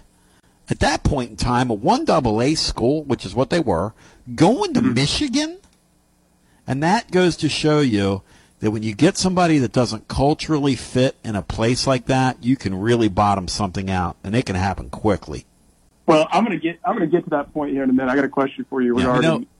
I'll tie it into App State, but go ahead. No, I think Rich Rod should stay at West Virginia. I mean, he's a West Virginia alum, and he had the ball rolling with Pat White and everything. He actually was at West Virginia that year. That was the last year of Lloyd Carr when Appalachian State. Oh, thank you. That's even better, Brian. And then what happened to Michigan that year? I think they went on to win. I think they had a decent type year. They rebounded and won like 8 or 9 games. Thanks for the correction, Brian. That's good. So Rich Rod went there the next year, and he nearly had West Virginia the championship game. In 07. I remember seeing them in Cincinnati. Ewad took me to a game up there, a Saturday night game before I was doing the post-game thing. Like 10 or 12 years ago, that was one of the more electric atmospheres. Brian Kelly's last year at Cincinnati, Rich Rodriguez, those guys going heads up. It was like a top 10 game, something like that. It was some crazy, both teams were crazy good. And the athletes on the field that night were very, very, I think the Kelseys were there at the time. That was a great football game. Yeah, and I mean, I think that's probably, I haven't heard him make a public comment, but that's probably Rich Rod's biggest regret is basically when the Michigan job, I don't want to say clouded judgment against Pittsburgh, but they were a 28-point favorite against Pittsburgh, and had they won, they would have beaten Ohio State and had West Virginia's first national championship. I think you're right. Yeah, I think you're right. Your initial question, Tony, about the season this year, I'm going to be a little bit more generous as a professor. My job is to get these guys to graduation, right? But I'm going to say an A season is 9-3. I don't think we run the gauntlet and beat an A&M, a Alabama, a Georgia, I think you're going to drop one of those games, and maybe I think it's fair. I don't think. And then like an A+ is 10 wins, right? In your world, an A+ is 10 wins, which is, I think, a fair expectation on your student there, Parker. I think you're hitting the nail. Yeah, and the thing is with this offense, I mean, you were just saying how razor thin our offensive line is.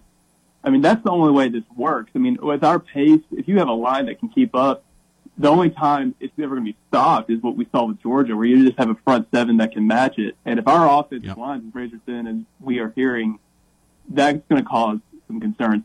You know?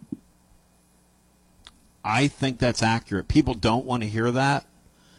I am not here to throw undue expectation on this young head coach. And if people want to do that, more power to you. And you want to sell hopium to people, more power to you. I'm not telling anybody how to do a program or talk or think. I'm going to be honest with you when I get on here, Parker. And just like we're being honest about the injury with Cooper Mays, and they're kind of pretend like he's going to be day to day or whatever. He's not. I mean, no, not with the procedure he had. And they're worried it's going to linger. And, for my money, if he makes it back by Virginia, he is an ultra-fast healer. God bless him. And if he has to wait 5 weeks till the Florida game and get 100% healthy, that's exactly what I would do if I were everybody involved here. Yeah, and I'm not a coach, but, I mean, I'd much rather – I think you guys have been saying this. I mean, our season really does not begin until Gainesville. Yep. Our second-team offense could easily boat race Virginia and obviously Austin Peay. But here's my question, Tony, and this is how I was going to get back to App State and Jerry Moore. The reason why they beat Michigan, that I'm sure Dell will share with you, is that their offense was so ahead of college football at the time. And they were spreading those guys off all around the field, and they just had so many athletes. And kind of like our situation, I would say right now Heupel's offense is 5 years ahead of the game. Here's what I'm worried about. When will these schools catch up and start running what we're running? Because there's a school in the FCS, Fordham. I read an article about it. They're starting to do the same thing Tennessee's doing, and it's working. They won 10 years last year and made the FCS playoffs. Tony, my question is, when does the rest of college football join our offense and start running what Heupel does? And I'm curious to see what you're going to say because I got to get off. But appreciate it, man. Thank you, Parker. I think soon. I think soon. Look, in any of these sports, people first said, if you were to rewind the clock in the NFL game and look at what the Kansas City Chiefs do, the old school coaches 25 years ago would have laughed at that. It'll never work. You're now in an era where the running back in the NFL has been devalued. Huh? I mean, who saw that coming? I didn't. I'll raise my hand. I didn't. The answer is soon. Soon. When will college football catch up to Josh Heupel? It will. Sure. Absolutely. I'm an enjoy the ride guy. I say to you, enjoy the ride. Because I don't think they're anywhere near caught up to him right now. Nowhere near. His offense is like something from outer space. Now, there's a caveat. You better have a quarterback that can do it. You better have a quarterback like Watson Brown told me last year on Plaster Show and told us in appearances on here.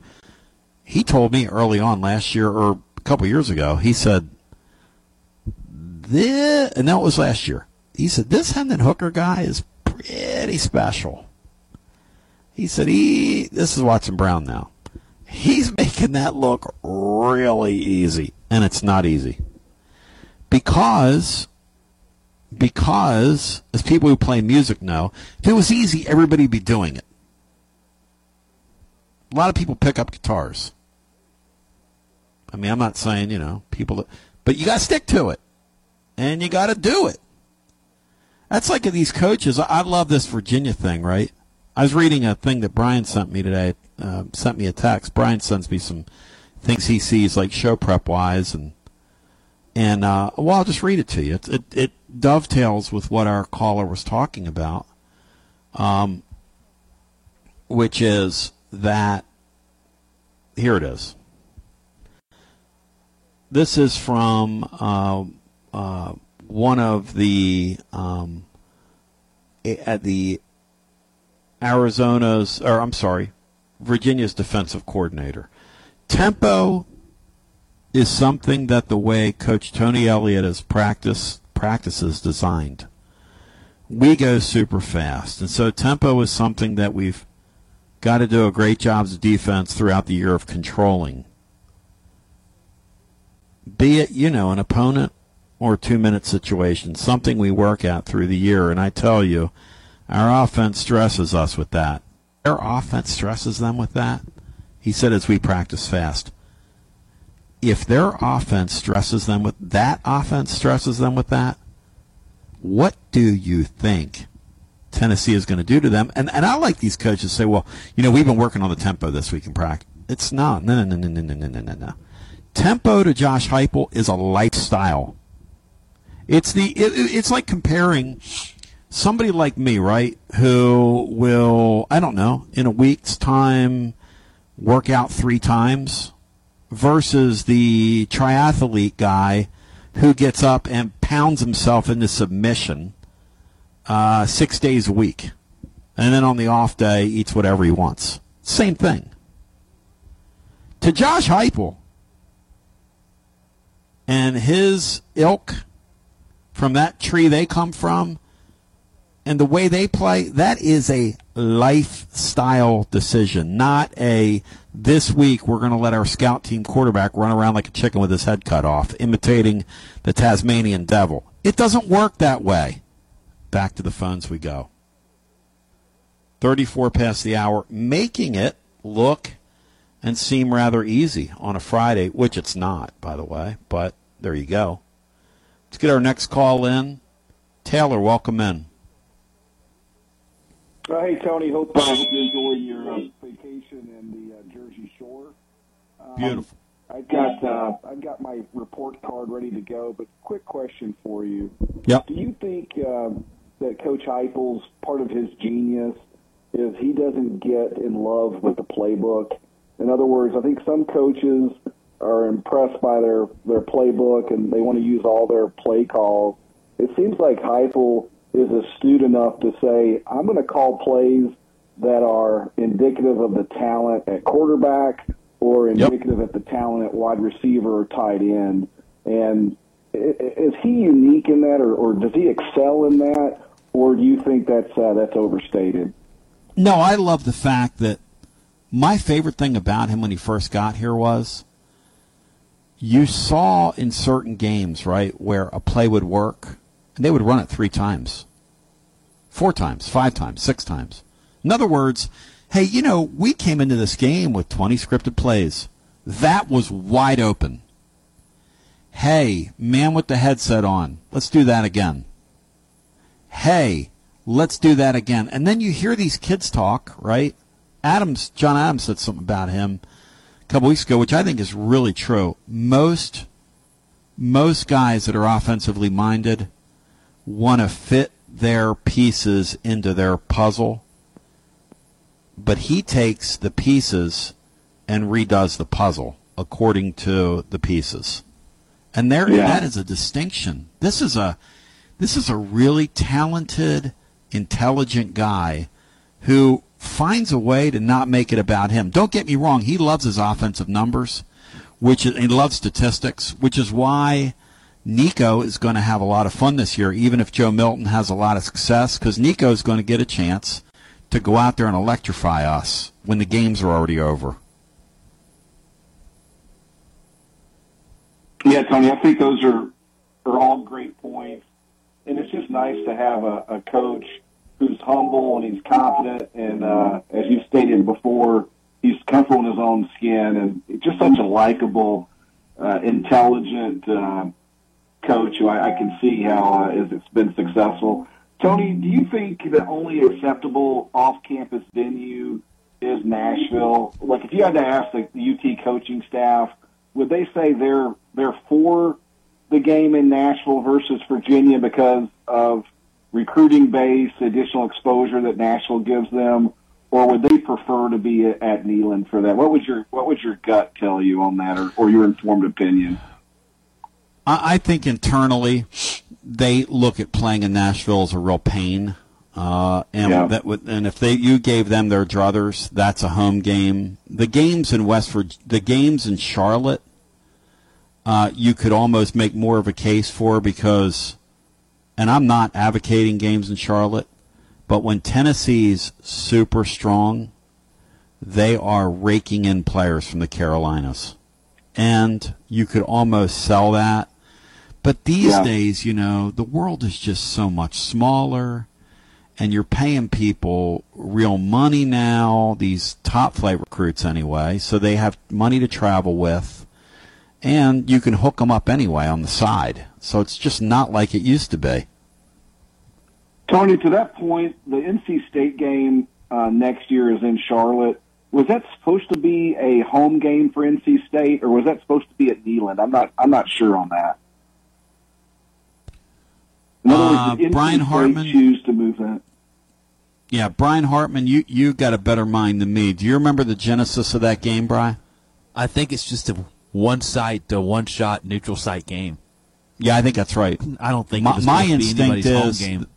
Yeah, my instinct, Taylor, is that was a one-off deal, made for television, made for we're going to put some money in our pocket. I hate it. I mean, I don't know how you feel. I abhor those games. It's not college football. It's not. It's professional enough. Stay out of the pro stadiums. It's professional enough. The reason why so many people are passionate about college is certainly the pageantry, the tradition.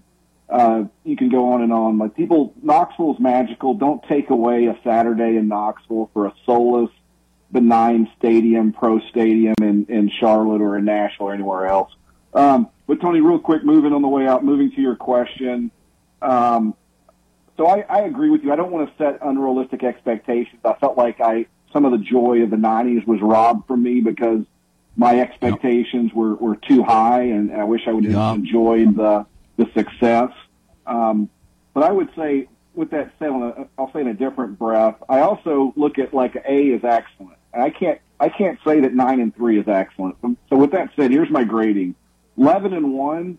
Which would mean we would upset either Alabama or Georgia. That's an A+. 11-1 is absolutely outstanding, A++. 10-2, which would mean we lose to who we're going to be underdogs against, Georgia and Alabama. That's an A in my mind. 10-2, which is, again, that's exceptional. That's excellent. 9-3, Tony, would be a B, but I would say I would put an asterisk by it. That's if you lose to likely, of course, Bama, Georgia, maybe Texas A&M. If you lose to Florida, Tony, and this is just this fan speaking, obviously, if you lose to Florida to go 9-3, I take that from a B to a C. You cannot go down the swamp. You cannot go 2 decades without winning at the swamp. Florida's down. Our talent level's better. I know it's a hard place to play, especially at the swamp early in the year, but we have to win that game. I would argue it's the biggest game of the season, and I know you could go either way on that, but I'm passionate. I hate the Gators. We've got to win that game. So again, asterisk. If we're 9-3 with a loss to Florida, I think that goes to a C. I'll continue. A C- is 8-4, and I would argue a C-. That would mean we lose at Florida, we lose at Bama, we lose at home against Georgia and A&M. So it's a C-. And maybe I'm grading too hard, Tony, but I go straight to an F. If you go to a 7-5 with the talent that we have, that is a huge step backwards.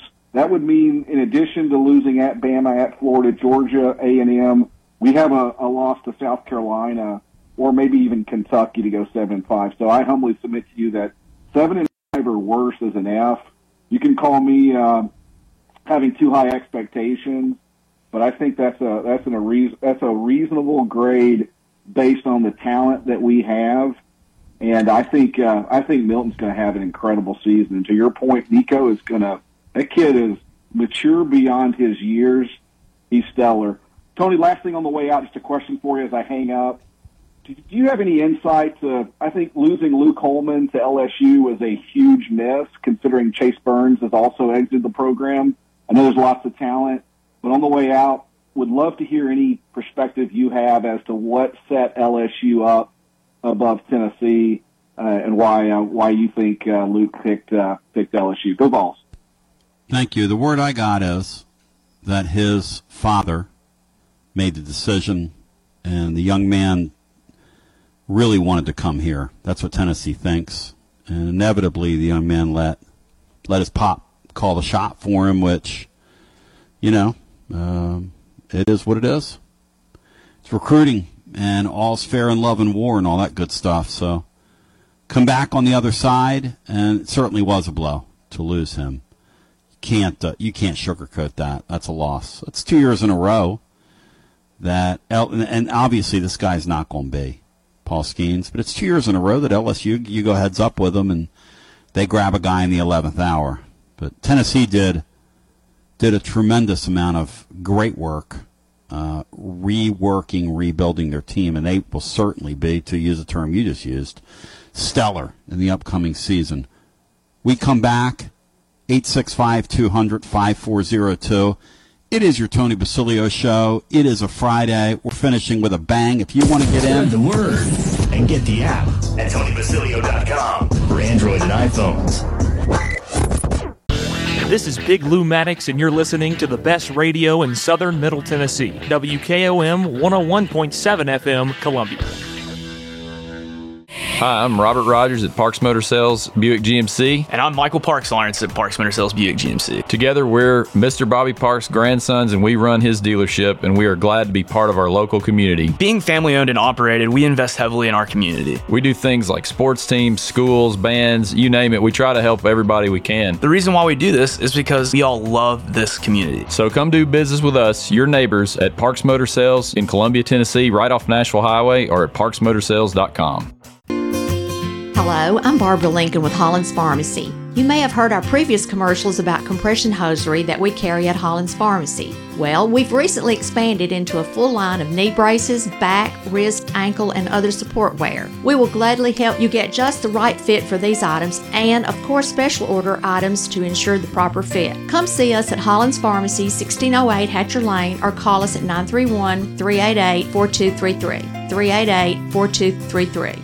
American Standard Heating and Air Conditioning is built to a higher standard, so you can focus on the problems in your life that actually matter, like the drywall that somehow isn't. American Standard Heating and Air Conditioning, built to a higher standard. Call Davis Heating and Cooling at 931-388-2090 for all your home comfort needs. Davis Heating and Cooling is your local American Standard dealer and proudly serves the Murray County area. Find Davis Heating and Cooling online and on Facebook, or call today, 388-2090. Hi, this is Steve, the garbage man. Y'all have heard me talk in the past about Packer, our mascot dog. Well, I have some sad news about Packer. She recently crossed over the Rainbow Bridge to join our other beloved pets of the past. Packer lived out her final days on our farm in Water Valley. She had a great 14 years of life after being rescued by Don from being thrown away as a pup in someone's garbage. Rest in peace, Packer. Are you thinking about a new fence? Maybe you need a pole barn. Then you should give Sands Fence Company a call. That's 931-309-1644. Will Sands has built his business based on the principles of honesty, quality, and integrity. Sands Fence Company has been in business for over 20 years, providing the community with farm, residential, and commercial fencing, as well as pole barns and buildings. Call today for a free estimate. Sands Fence Company, 931-309-1644. 931-309-1644. For 40 years, the Jewelers Bench has worked hard for their customers and provided the highest quality jewelry at the best price. They keep going back. Recent renovations have allowed them to expand their inventory. More high-quality jewelry, custom vintage and estate pieces, and professional jewelry and watch repairs. They also buy gold. The Jewelers Bench, still here, still great service. 808 Trotwood Avenue, Columbia. Hello, my name is Connor Mims. My wife Bradley and I live in Columbia, Tennessee in Riverside. I am a deck and porch builder, and my wife is a second grade teacher at Riverside Elementary. My specialty is designing and building elegant and comfortable porches and decks. Let me work with you to design and build the porch or deck of your dreams. Give us a call today from our website, mimsmodernlandscape.com. That's mimsmodernlandscape.com, and check out what we have to offer. Thanks. Tint on Wheels is changing their Columbia location. You can now visit us at 406 South James Campbell Boulevard. The same window tinting you've trusted for over 30 years on all types of windows, car, business, or residential. We now offer accessories to elevate your ride. It's only getting bigger and better with 3 locations: Columbia, Lewisburg, and Lawrenceburg. We do our best for you. Summer's coming. Let's get you ready. Call 931-619-TINT today. The Kiwanis Club and Columbia Main Street are partnering to create the best event of the season, the annual Kiwanis Chili Cook-Off and the new Main Street event, Fall Fest on the Square. This will be held September 30th, 3 to 7 p.m. downtown Columbia. There will be music, food trucks, vendors, and entertainment by the renowned Journey band, Majestic. For more information, visit the Kiwanis of Columbia Facebook page and click the Events tab, or go to www.visitcolumbia.com. This is Jack Cobb with Murray County Public Schools and the Big Yellow School Bus. You're listening to Front Porch Radio on 101.7 WKOM in Columbia, Tennessee.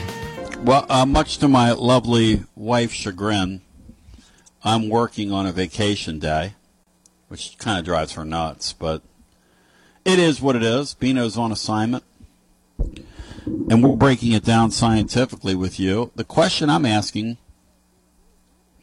as part of our conversation is, you are the professor, you control the syllabus. If you want to send me commonfan@gmail.com or head over to tclub.team today, where Orange Sword has some great reporting on the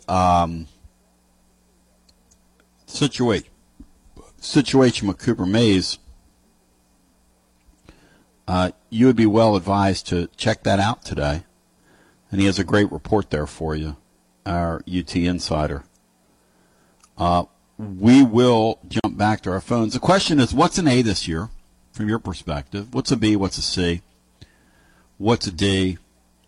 What's an F? And then if you want to get down there with me when I was in high school, a Y. I was telling a couple of my great nieces that story of me getting a Y in chemistry a couple days ago. But let's get PJ in with us, who I think is a second-time caller. I think he called last Friday when we were on our way up here. PJ, welcome in. Hello, Shepard. Hey, PJ, welcome back to the show, man. It's good to talk again. Yesterday I kind of felt like Tony Basilio, man. I got the rip people, and they couldn't defend themselves. Fade the Poley.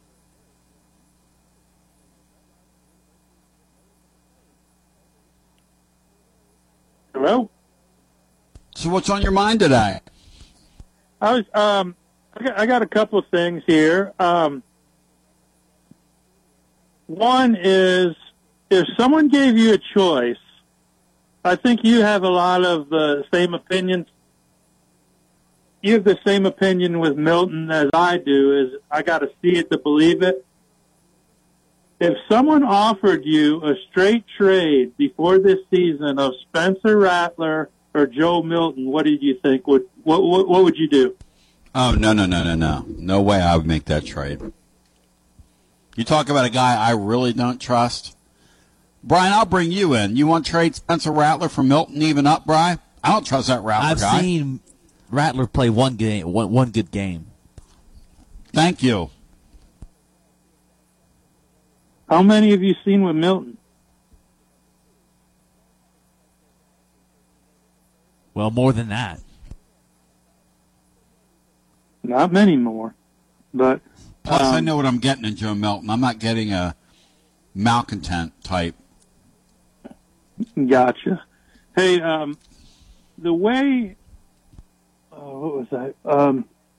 The way Rich Bruins develops and plays his young talent, do you think Heupel would let Nico visit and hang out with Bruins for practices just to develop him a little more? Brian, is this guy relentless, Brian? Ryan, take a shot. Drew, take a shot. It's drinking game, the Polly Joe drinking game. What did you think about Pandering John's show yesterday, Tony? I think you're out of here. Let's go back to our phones. Get our next call in. W. Lynn, welcome in. How are my friends compatriots doing today? What's up, brother? Well, I'll give you my grading system. If we go 10-2, that's an A. 9-3, B. 8-4, C. 7-5-6-6 is a D, and losing record's an F. All right. What's an A again? 10-2. You and I are singing off a similar songbook, brother. Yeah. Now 11-1 are, that's A plus. But, A plus, yeah. And I'm always there to give you an A plus. Hey, I'll put 110% on your grade if you can get me there. Yeah.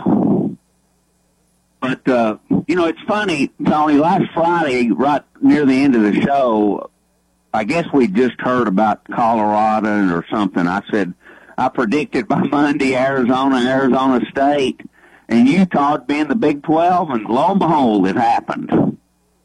And I can't believe it either, really. It's just, and then when you hear that ESPN offered them a really great contract for who they are, and they just don't want to be honest about who they were. Once they lost USC and UCLA, you're not going to get SEC money. You're just not. No, the old days of you hanging on to the Rose Bowl and all that, that's over. The old Doze Bowl. Bino loves how the old Doze Bowl drug us around all those years. A lot of people may not realize this, but this is the last year of the New Year's Six Bowls as we know them. This is it. Last year, right here. Because starting in 2024, they're part of the quarterfinals and semifinals. There you They'll go. still be there, but us playing Clemson in the Orange Bowl, that kind of deal's over after this year. They're going to have some pop. Hey, they're going to have some pop going forward, W. Let me put it to you this way. If you have opt-outs in 2024, 2025's Orange Bowl, we got problems. You're right. We got a problem. Yep, I agree. You're my man. Much love to you. Hey, listen to this, Tony. I think Big Ten ought to go after Lithuania. Thank you. Lithuania, I got to still get with Tony Valls and see if we can get them on. That under-21 team really needs to come in here and play a baseball series against my guy, Tony. Tony, come on, man. I'm just, we're just having some. I'll tell you what, Big Josh just appeared on my screen, on my back hall, which means I am going to do a TLD Logistics Overdrive overtime. Honey, don't get mad. She's mad enough I'm working. But let's get Joshy Boy in here. Joshy Boy, welcome in. Thank you, W. Lynn. You got me to take a shot at Tony Valls there. What's going on, Joshy Boy? I thought we had Joshy Boy. Did we have Joshy Boy? No, just Josh. Joshy Boy. Just okay. Josh. This is all right. So this is cool. We can get it all in. Go ahead, Josh. Fly. Show us how you fly down the highway, man. Hey, Tony, I'm going to push back a little bit on the O-line. You look at our 2D, we're stacked with seniors, redshirt seniors. Yep. This team has more lettermen than anybody else in the Southeastern Conference. It's loaded with seniors and redshirt juniors and kids who've played a lot. I believe in Ellerby. I think he's a good coach. I never expected to see the line play I've seen the last 2 years. And, I kind of think the offensive line's in pretty good position myself, just looking at the depth chart. I mean, Josh, I hope you're right, because I looked at that thing today and I said, get yourself one more injury and get back to me. Hey, listen, again, I hope y'all are proven on your side of the aisle correct. I do not want to cheer for an outcome here. My deal is buyer beware on that offensive line. That's that's where I'm standing. Well, I think I'm a little like you, Tony. I'm kind of a pessimist. I kind of look for something bad to happen, but I think I believe in this coaching staff, man. I think the key to modern-day college football is the quarterback and who can develop quarterbacks and who can score points. And I'll tell you another thing that gives me hope is I'm hearing Nick Saban's going back to playing old-school football and running the football. And I believe Georgia will go back to that style more than we've seen the last few years with Bennett down there, and where he's got a new offensive coordinator, Bobo. I'm not a bit scared of Bobo. I think, I heard two people I respect. Cinco said this team was better than last year. This is Big Lou Maddox, and you're listening to the best radio in southern Middle Tennessee, WKOM 101.7 FM, Columbia. Celebrate you with a new vehicle from Chrysler Dodge Jeep Ram of Columbia. We have a huge selection of new vehicles waiting for you. We're talking cars, trucks, and SUVs. And if you're in the business of selling your vehicle, we've got you covered. We'll buy from you even if you don't buy from us. At Chrysler Dodge Jeep Ram of Columbia, we're locally owned and operated and proud to serve our community as the largest CDJR dealership in Tennessee. Find your new ride today when you visit Chrysler Dodge Jeep Ram of Columbia.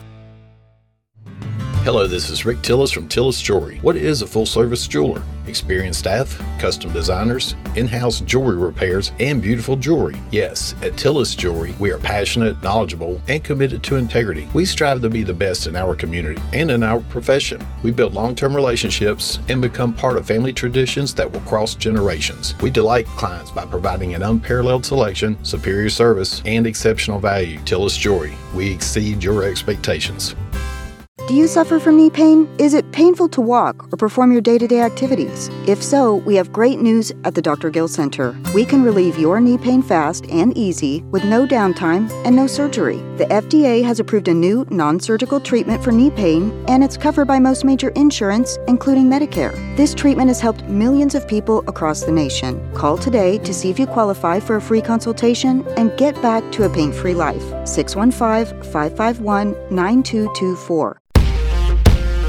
Brown's Body Shop has 2 locations to provide your vehicles with high-quality body and frame repairs, the best paint jobs, and custom body fabrications. Brown's Body Shop has been successful for more than 50 years because of their highly trained personnel, competitive prices, superior customer care, and timely service. Don't put off body repairs or that custom paint job at Fenders. Go to Brown's Body Shop today, 1505 Nashville Highway in Columbia, or 129 Alpha Drive in Franklin. Looking for convenience? Try Quick Mart Convenience Stores, conveniently located all across Murray County, southern Middle Tennessee, and North Alabama. Whether stopping in on your way to work for coffee and a biscuit, taking a plate lunch to go, or grabbing something cold to drink after a long hot day at work, there's always one nearby. Quick Mart Convenience Stores, conveniently located all across southern Middle Tennessee and North Alabama. Proudly serving Shell gasoline. Hey, this is Derek Ransom with 10 Pin Alley, voted #1 family entertainment center in Murray County. We offer 32 bowling lanes, giant arcade, laser tag, bumper cars, and a full cafe and bar menu. We also specialize in group events, kids and adult birthday parties, company parties, sports team parties, and holiday parties. We're located at 322 East James Campbell Boulevard in Columbia. Call us today at 931-381-BOWL or visit us at 10pin.com. 10 Pin Alley, it's where the good times roll. This is Mark Curry at the Trailer Store. We are a local, family-owned business. Every day, I work with my wife, Susie, my mother, Becky, and my son, Justin. We offer a full line of lawnmower trailers, utility trailers, stock trailers, and a full line of trailer parts. We also offer service. Come see us at 1021 New Lewisburg Highway. Call us at 931-381-2795. That's 931-381-2795. Hey, this is Trip Stoltz, owner and manager of Columbia Ace Hardware. Spring is here and we are ready. We carry a full line of Stihl, Echo, and Shindaiwa yard equipment. We also have a great selection of grass seed, fertilizer, and garden supplies. With the most knowledgeable sales staff in southern Middle Tennessee, come check us out at 112 East James Campbell Boulevard, Columbia, Tennessee. Ace is the place with the helpful hardware, folks. I am Jack Blackstone. And I'm Emery Blackstone. Together, we are Greenway Tech Repair. Tired of slow computers, cracked phone screens, and fancy home electronics you don't know how to use? We can help. We provide local on-site services as well as remote troubleshooting for any job, no matter how large or small, from computers and laptops to mobile devices and home electronics. We Blackstone brothers are eager to serve our community. Find us on Facebook at Greenway Tech Repair or by phone at 931-388-2691. That's on Facebook at Greenway Tech Repair or by phone at 931-388-2691. Life gets busy, and sometimes slowing down to buy your family quality food can seem impossible. This is Terry Taylor with Taylor Family Farm, and we offer local home delivery in addition to our local drop locations to help with that problem. Now you can get your favorite pastured poultry, pork, and grass-fed beef delivered right to your door. Visit TaylorFamilyFarmTN.com to find out how. We believe in healthy food, healthy people, and healthy community at Taylor Family Farm. Jim Ross, and you are listening to Front Porch Radio, WKOM 101.7, located in Columbia, Tennessee.